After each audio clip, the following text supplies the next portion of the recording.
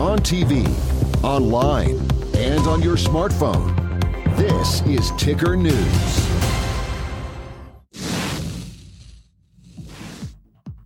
Misinformation around elections is always a concern, but unfortunately nothing new thanks to bad actors who weaponize technology and social media. But new tools like artificial intelligence could wreak havoc on the upcoming 2024 presidential election. So what should you believe and who can you trust? I'm Veronica Dudo. Let's get started. This is In America Today from the Ticker News Studios in New York City. Technology continues to advance at a rapid pace. Since the last U.S. presidential election, artificial intelligence has exploded in popularity. ChatGPT was created by a company called OpenAI and launched in November of 2022. Currently, it's open to the public free of charge and can answer questions on an unprecedented range of topics and can aid in tasks like composing emails and writing essays. Amazon, Google, and Microsoft all have jumped on the bandwagon, releasing their own versions of the technology. According to analysis by Swiss bank UBS, ChatGPT is the fastest growing app of all time. While there's broad concern about the long-term impacts of AI on society, experts are warning about short-term catastrophes like anticipated misinformation around the 2024 election. Here's Eric Schmidt, the former CEO of Google. We do not have a philosophical basis for interacting with an intelligence that's near our ability but non-human. We don't know what happens to our identity, how we communicate, how we think about ourselves when these things arrive. We don't know how far this goes, but the biggest issue is that as we've made these things bigger and bigger, they keep emerging with new capabilities. We have not figured out how powerful this technology is going to be yet. For more, let's bring in Sultan, the Chief Strategist with the Sultan Interactive Group. Thanks so much for joining us. So how rampant will misinformation around the 2024 election be thanks to AI? You know what? There's a huge opportunity for misinformation. I mean, we saw just a few months ago the Pope in a puffy jacket, fake images of Donald Trump being arrested violently in New York City. I think that there's a large opportunity, and this is going to start with the primary cycle that's going to kick off in January. So up until then, I think we're probably going to see a fair amount of, just chicanery on the internet. But with the primary cycle, and once people are actually starting to pay quite a bit of attention to this inside both the Democratic and Republican primary, there's a lot of things that can be fabricated on the ground. There's a lot of fake news that could be pushed simply by using Midjourney or a number of other tools to actually create something absolutely fabricated.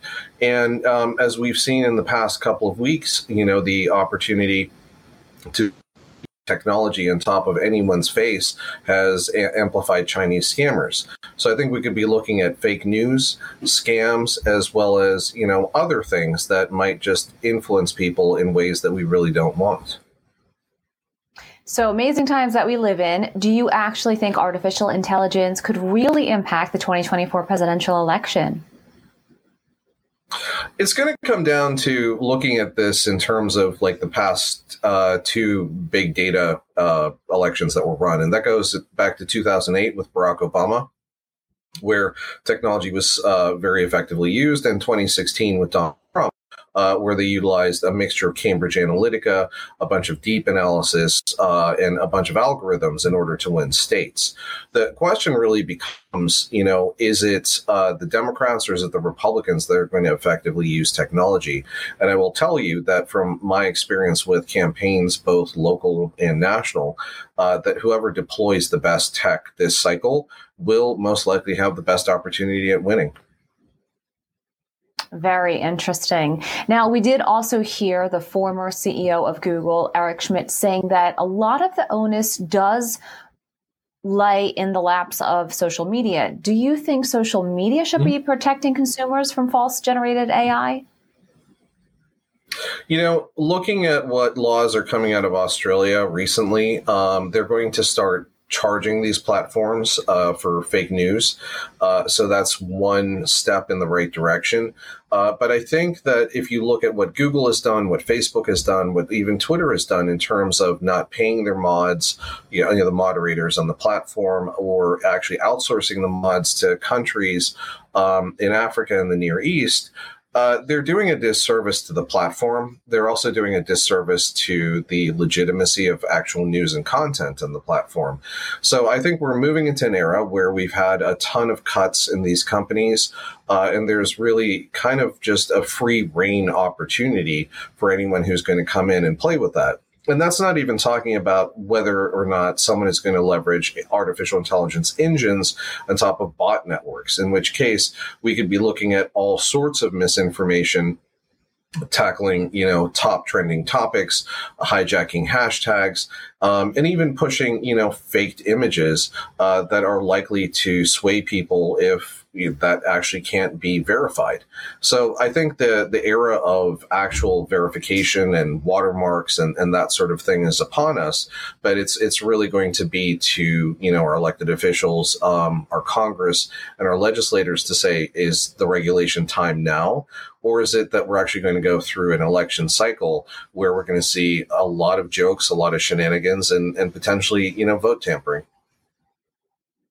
While there's broad concern about the long-term impacts of AI on society, even including potential for technology to gain human-like abilities, do you think that a short-term danger can certainly be this misinformation, especially when we're heading into the presidential campaigns gearing up?